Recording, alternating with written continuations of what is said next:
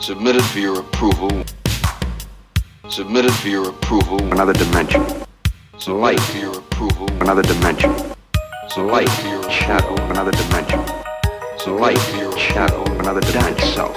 Submitted Light. for your Shadow. approval. The Twilight Zone. Submitted for your approval. The Twilight Zone. Submitted for your approval. The Twilight Zone. Hello, hello, hello. You're listening to a podcast not only of sound, but also of mind. It's Time to Rewind is a podcast that takes a journey into a wondrous land of time loops, whose boundaries are that of imagination.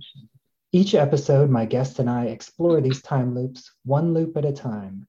This stop is Trapped in the Twilight Zone, and this is my second stop at 1959's Season 1, Episode 10, Judgment Night. Here with me is my guest, author J.D. Keene. How are you doing today? I'm doing great, Nathan. I appreciate you having me. Thank you. Sure, it's good to have you on. The reason why I asked you to talk about Twilight Zone is that I understand that you have some background in the history of World War II, which is where this episode takes place. Why don't you tell us a little bit about your writing and what got you interested in World War II? Sure. I've been interested in the Second World War since as long as I can remember. When I was a kid growing up, I watched all the old black and white World War movies and read the books, and I just was always fascinated with it. And in 2018, I took a trip to Normandy, France, to the D-Day beaches, and visited a little town called Saint Mary Église. It was the first town liberated in the D-Day invasion, and I wrote a book about it. It's called The Heroes of Saint Mary Église. It's a fictional novel, and it's done really well. I've gotten a lot of good reviews from it, and I enjoyed the process. So I wrote a second one called Nino's Heart, and then I've written a third book called Nino's War, which is just a continuation of Nino's Heart. And that's more of a love story that takes place in Italy, but during the Second World War. Okay.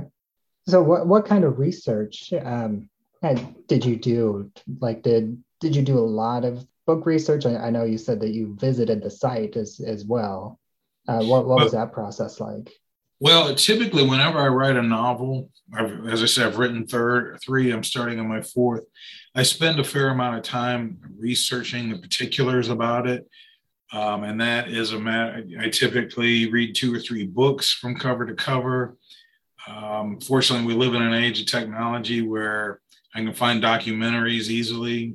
And so there's plenty of information to gather. The book I'm writing now takes place in Italy. It's the third book of the Nino series, and I'm actually going to have the Pope. The Pope is going to be one of the characters. He's going to play a minor role. So I'm in the process of doing research of what role the Pope played in the Second World War, what some things that were going on behind the scenes. And I've actually learned quite a bit about some of the things that were going on behind the scenes that a lot of people don't know that the Pope was involved in. He had to kind of walk a tightrope, but I pretty much just read a lot, watch documentaries. Oh, interesting. And then, we're talking about the Twilight Zone here. Do you have a history at all with the Twilight Zone? I watched it when I grew up as a kid. That's when it was popular.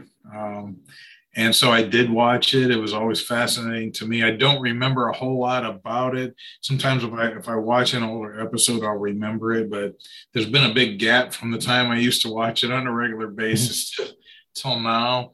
So I think it was almost a show kind of before its time. It was very, very intriguing as far as just the nature of what it discussed.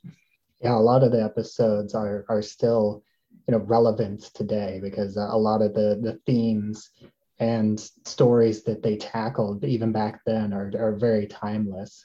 And then, the episode that we're talking about today, Judgment Night, whenever you watched it for this, Was that one of the ones that, like, did you have any memory of watching it before? Or did it seem pretty new watching it? It seemed new. I don't recall watching that particular episode. I found it intriguing though, particularly from the aspect of the Second World War and some of the technicalities of it. Somebody had done their research, or somebody at least was familiar with some things. And I can give you an example. Particularly, they spoke about wolf packs. There was one of the scenes where they were in the bar area, the cafe area, and they were discussing the ship that they were on. There was some concern that they would be attacked, and one of the gentlemen said that he was concerned about wolf packs.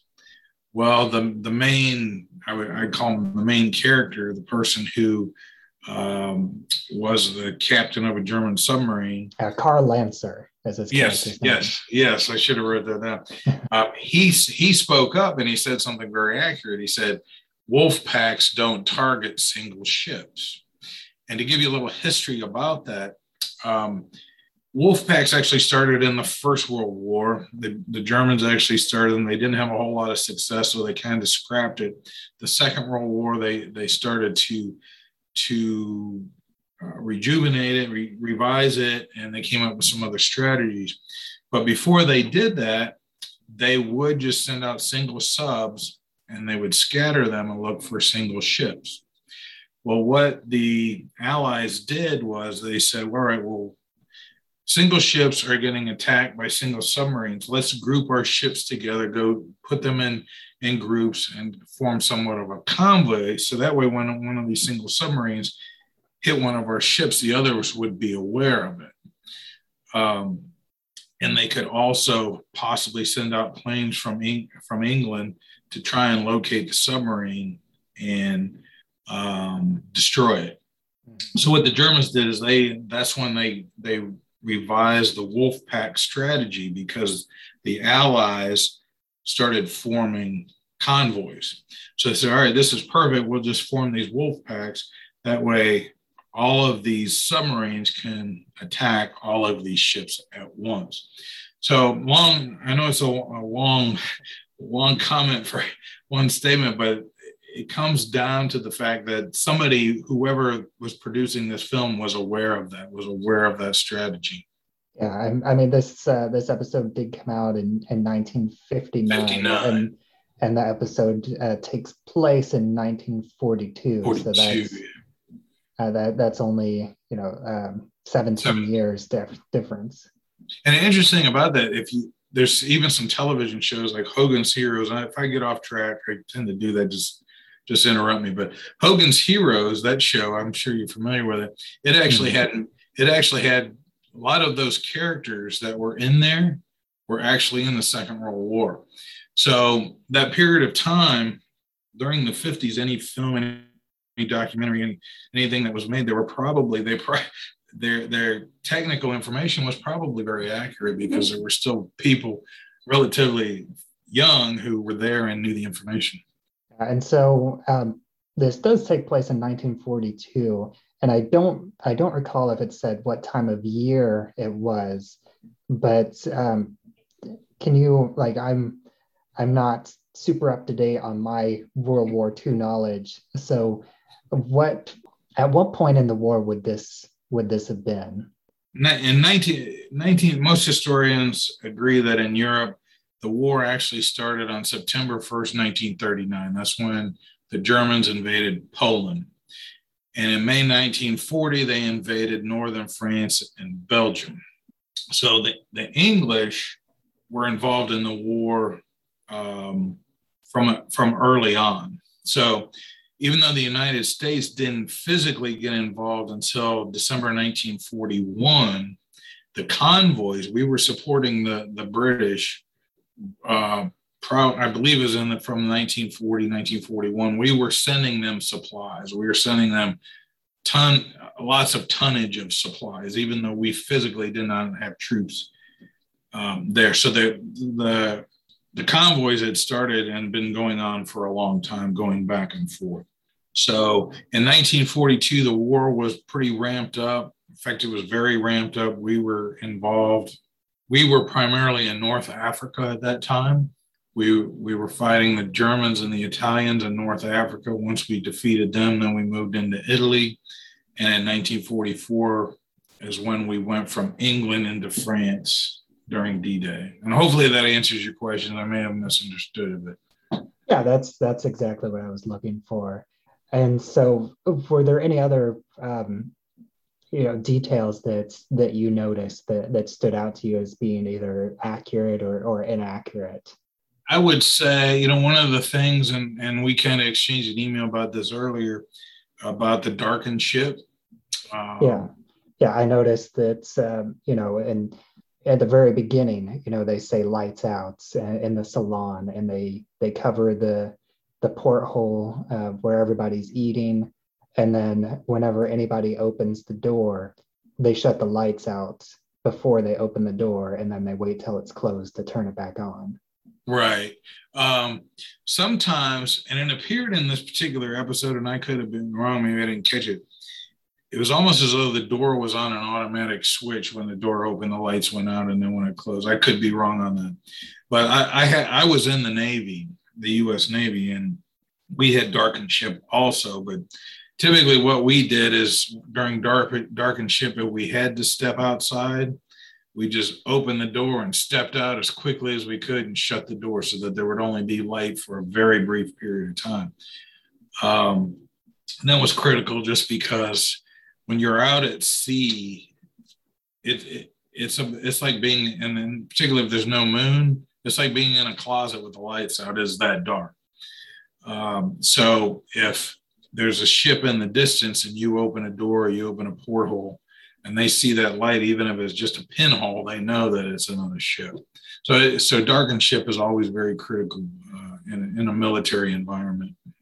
Okay. And then the other thing that stood out to me that I didn't notice it before, and I was curious, I'm not sure if you know anything about this, because I actually tried to look up some information and I couldn't find anything accurate, but towards the end of the episode, whenever Lancer is drinking at the bar and the engines cut off, he's talking, or he mentions that the engines sound strained, and the bartender says that they're always like that, and he said that he heard that the engines were made for Lord Nelson.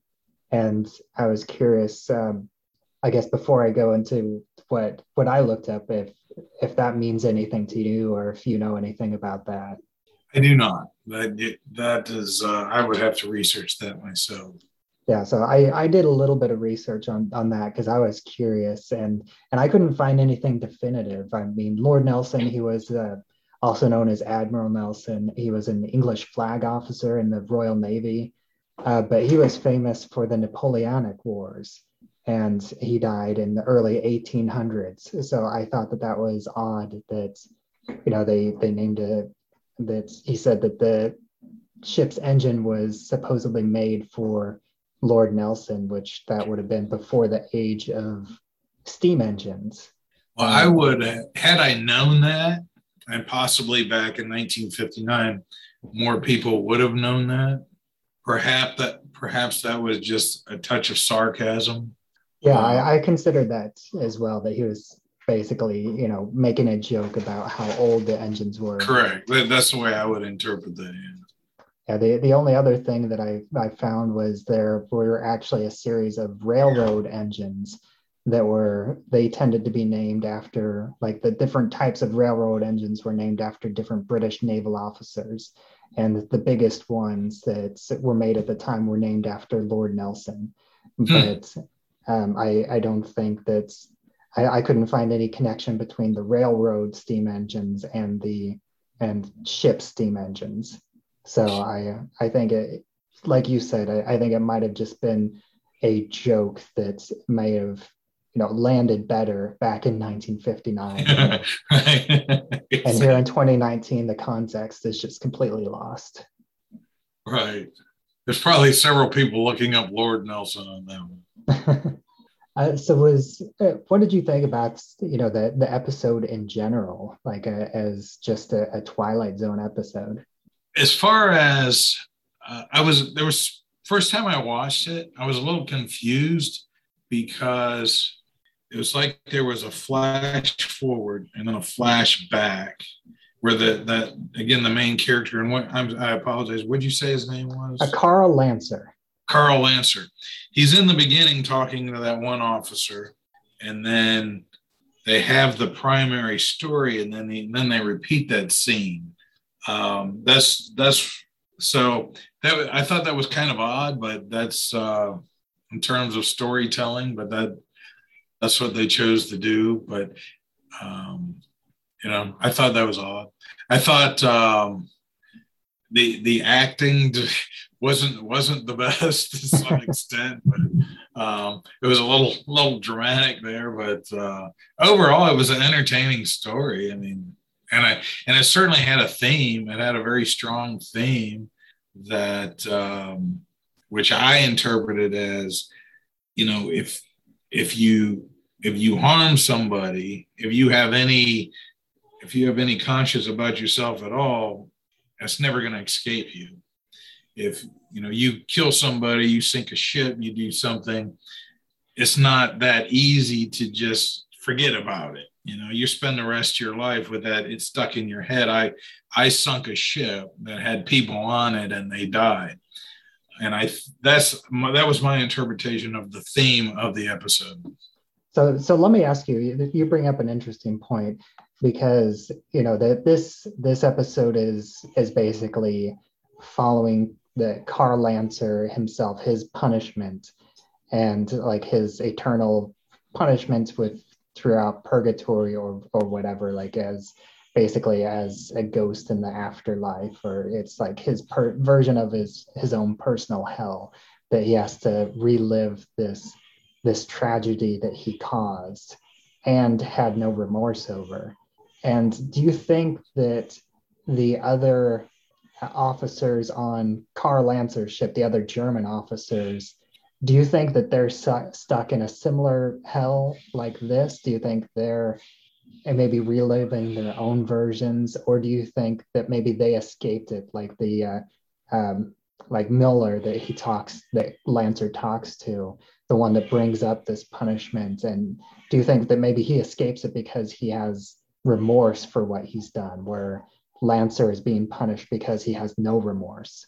I would say if there was an intentional theme or a lesson to be learned, I would say the latter is that Lancer, he's the guy he's the one who initially had no concern whatsoever. It's almost as though he took pleasure in it. We're doing our job. We have to sink the ship. We're sinking the ship. But then then he had to pay the price for not having a concern, not having a conscience, is how I interpreted it.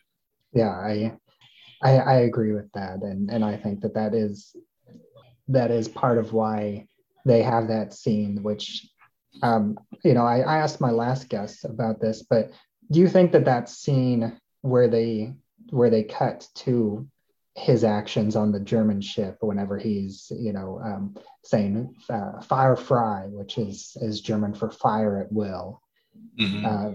Whenever he's saying that over and over in order to sink the SS Queen of Glasgow, do you think that is like a flashback to where it's the episode showing the audience what happened initially, or do you think that Carl Lancer as this spirit being punished, do you think he's reliving that memory?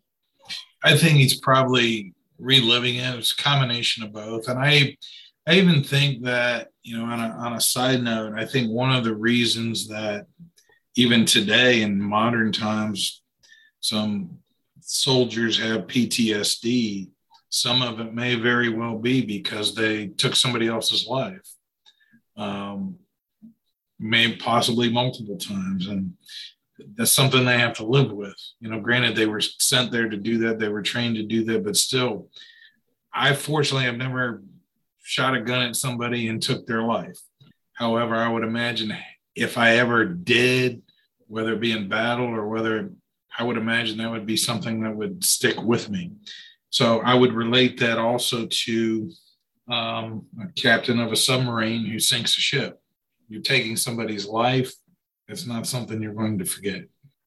Jumping back a little bit, because I just remembered that there was one other historical accuracy question that you might be able to answer. But do you think that it would have been accurate about what he said with the attack, where the submarine wouldn't have used torpedoes to sink the ship, that they would have actually surfaced and used their the guns on, like, the heavy mortars on top of the submarine, and the soldiers firing outside of the sub, or if they likely would have remained underwater and just attacked with torpedoes?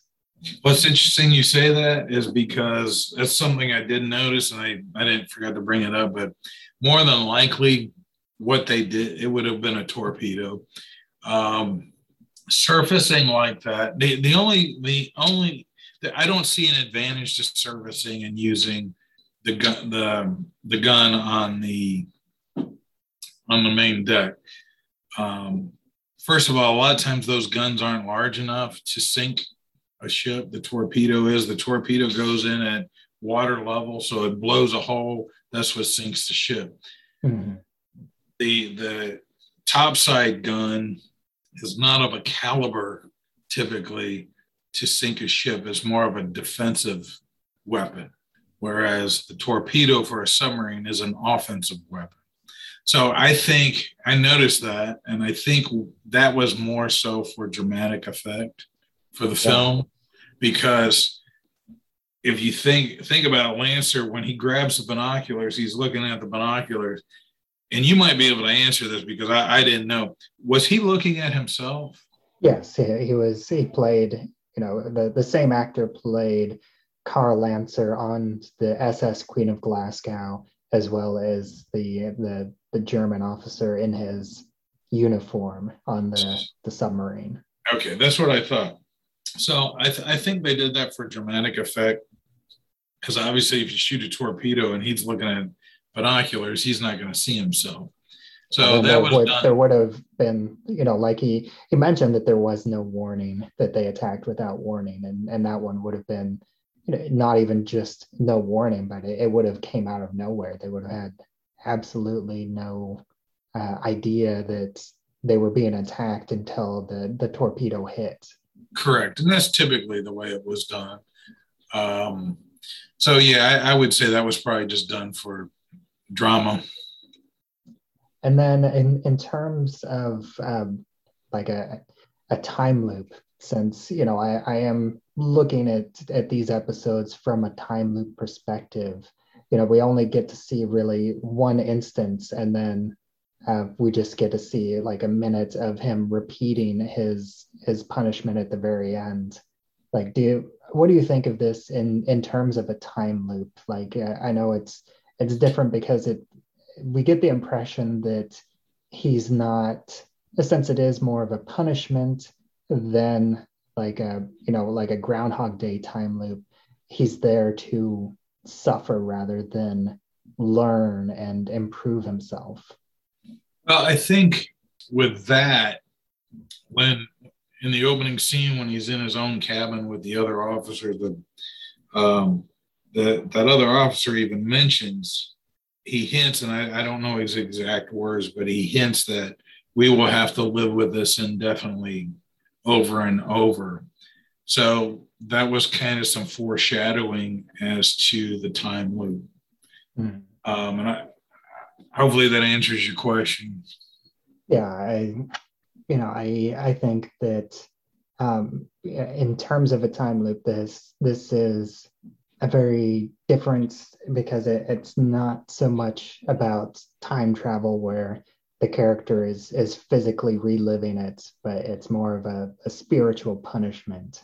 And on top of that, he tends to, it seems like he loses most of his memory.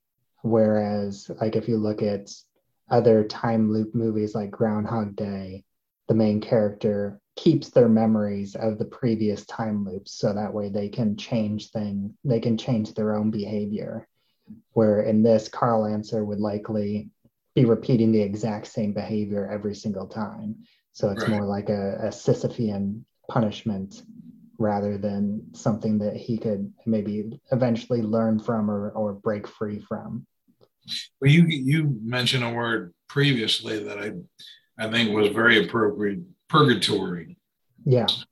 And I think that was kind of the intention of his guilt, is he has to deal with this. Oh, he has to relive what he did to somebody else himself over and over and over.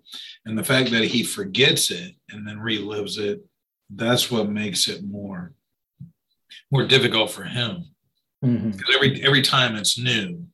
Yeah, and they have, and at least what we see in this episode, they do extra things that kind of hit the point home harder. Like one of his first interactions whenever he goes into the salon is he picks up a little girl's doll and hands it to her, and she says thank you. And I think that does a couple things. I think one, it at least initially makes you sympathize with Carl Lancer as a character, because it makes you seem like he is a good person at heart.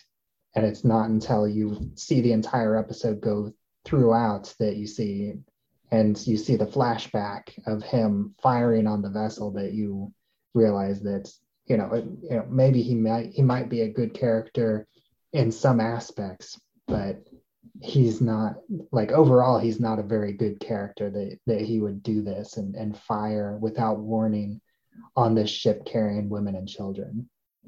Well, there's actually, in storytelling, because I write novels, I've studied that also. There's actually a term for that in stories. It's called pet the dog. And it's often done for heroes and villains. In this case, it was a villain. It's called pet the dog because everybody loves puppies, right? So if in an opening scene you have your villain see a dog and he pats him on the head and pets him, and all of a sudden you have a bond with that person because everybody loves dogs and this person's showing kindness to dogs. And what they did the same thing, but instead they had him pick up a little girl's doll. So all of a sudden the viewer gets this bond with this character, even though in the end this was the bad guy. So it allows you to have some empathy with this bad guy who has to deal with all this repeated loop of this bad thing in his life. So it's actually a strategy that's used frequently. I've used it myself in my own books. In an early scene, I have a character do something very good for somebody else. Yeah, and then there's also the opposite that happens. Like the perfect example of that is John Wick.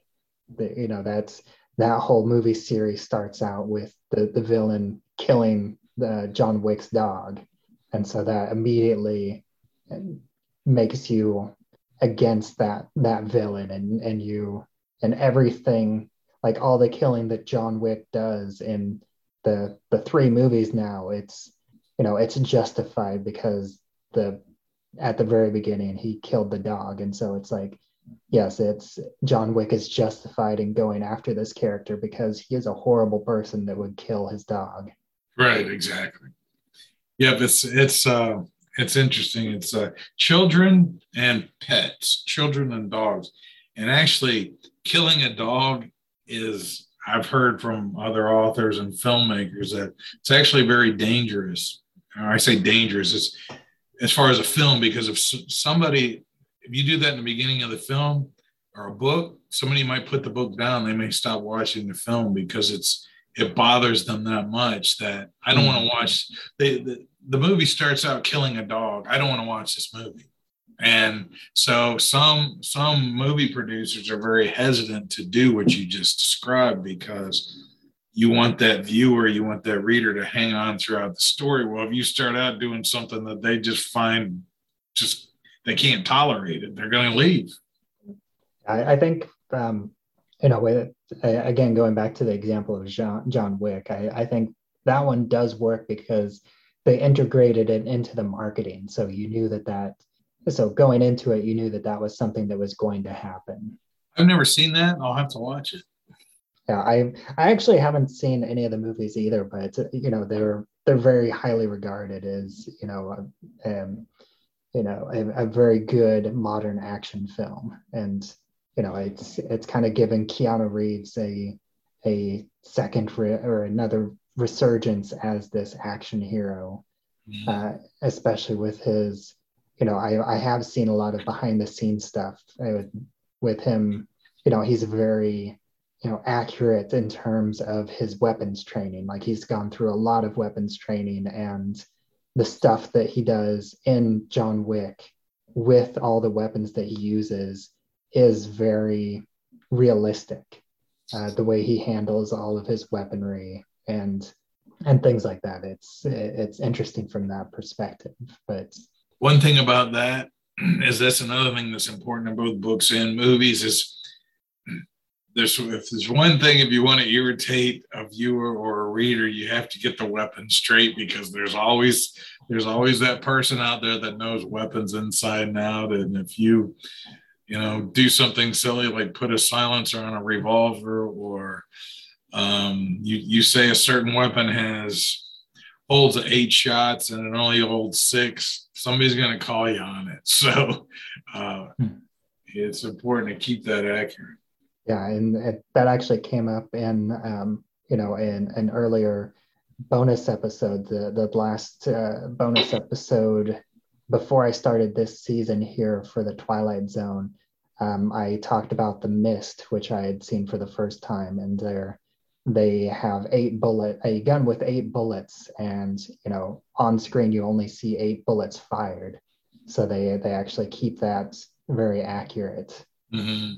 And although I think it's funny that you mentioned silencers, because that's something, at least for most normal people, it's something that they've accepted in terms of movie logic, because like a real silencer like reduces the gun from, I mean, I don't know the exact number, but it reduces it from like 100 decibels to like 95 decibels.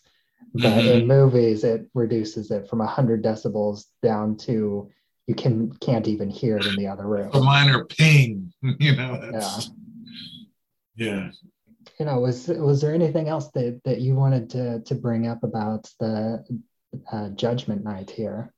No, not really. I mean, I enjoyed the episode. I'm actually appreciate the opportunity because, like I said, I haven't seen any Twilight Zone episodes in probably 30 years, so it was kind of fun to go back. And I found out that on Hulu, I think they've got the entire series on Hulu. Yeah, they have all 5 seasons of the original run of the Twilight Zone. They don't have the 85 or the 2000s reboots, but a lot of people don't really think very highly of those episodes, but they do have all of the black and white Rod Serling hosted Twilight Zone episodes, at least at the moment here in the US. Yeah, I'll probably go back and watch some more because I did enjoy it. Yeah, I definitely wanted to look at some more as well once I finish focusing on the 3 classic episodes that I'm covering for this show, because the show is a lot of fun, and the majority of the episodes do hold up, and that's worth revisiting. And I'm glad that I chose the Twilight Zone for this 2nd season. But I'd like to thank you for talking with me today. It's been a pleasant conversation. I enjoyed it. Thank you. And then, I don't know if you have any social medias, or if you want to remind everybody about the name of your books, and then I'll also include links where people can find those books if they're interested in the show notes as well. Sure. I have 3 books out now. I'm working on the 4th. The first one I wrote is called The Heroes of St. Meriglise. The second one is Nino's Heart. The third one is Nino's War, and it can be found at J.D. Keene. Actually, you can go to Amazon and just enter JD Keene, and then they'll come up.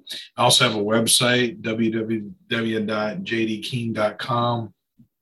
I have a Facebook page. It's actually pretty popular. I share a lot of the stuff, really not even necessarily associated with my book, but just some research I've done that I put out there. So anybody who's interested in World War II would probably like my Facebook page. And that's JD Keene, World War II author.com. I mean, JD Keene, World War II author. All right. And as always, I'm Bubba Wheat, and you can find me at flightstitesofboomynights.com. You can find me on Twitter at Bubba Wheat, and you can find this show, It's Time to Rewind, on Anchor.fm, as well as anywhere else where you listen to podcasts. And I have my own Facebook group. It's Time to Rewind, a time loop group.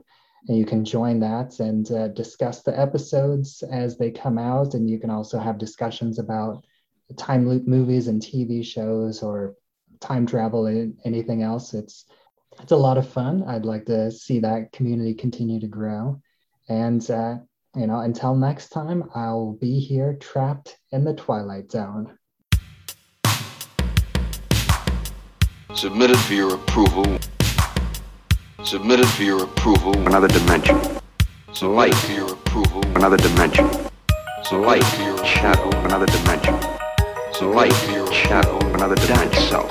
Submitted Light. for your Shadow. approval. Another Twilight Zone. Submitted for your approval. The Twilight Zone. Submitted for your approval. The Twilight Zone. This is what is meant by paying the fiddler. This is the comeuppance awaiting every man when the ledger of his life is opened and examined. The tally made and then the reward or the penalty paid.